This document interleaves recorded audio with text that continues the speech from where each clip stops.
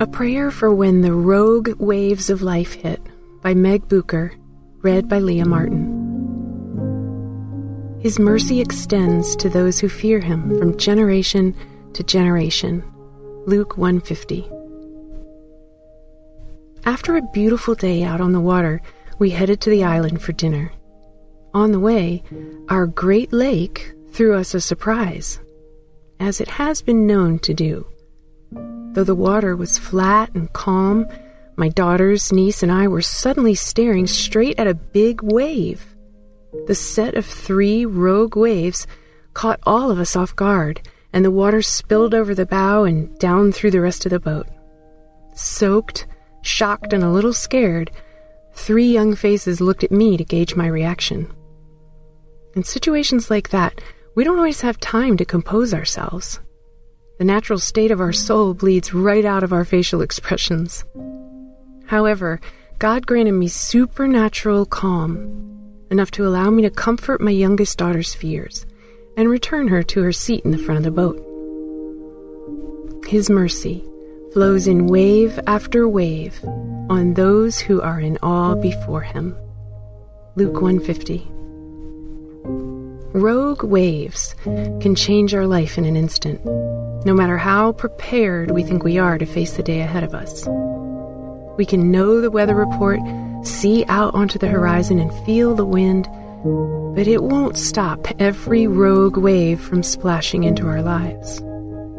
No matter how much we'd like to think we're in control, God is the only one whose hand is on all. The only thing we can do is seek his perspective each day through his living word. When we do that, he prepares our souls for what we cannot see coming our way. Let's pray today for God's perspective when the rogue waves of life hit. Father, help us to stay grounded in the truth of your word and your word alone. Let us not look to news reports and weather forecasts as the final word, but always leave room for you to move in our lives. We pray to see life from your perspective. Just like waves often come in sets of 3, your grace falls on us wave after wave. When we're shocked by what the day has given us, help us to embrace the grace Jesus died to grant us. No matter what we encounter, he is with us. Nothing can snatch us from his hand. Some days we're left drenched and stunned, but there's always an abundance of grace by which our Savior embraces us. And each time we get back up by his strength, not just to get by another day, but to live it to the full. Father, thank you for protecting us and saving us and defending us in ways we'll never know or realize. You go before us to prepare the way. Thank you for the way you faithfully care for us, encouraging us in times of trial and calming our very souls in a way we could not. So today, we resubmit the state of our souls to you. In any way that we've attempted to take control of different areas of our lives, forgive us. And may our lives bring honor and glory to your name, even when our lives are soaked and pummeled from rogue waves.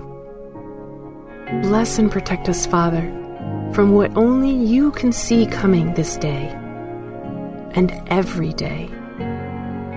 In Jesus' name, amen.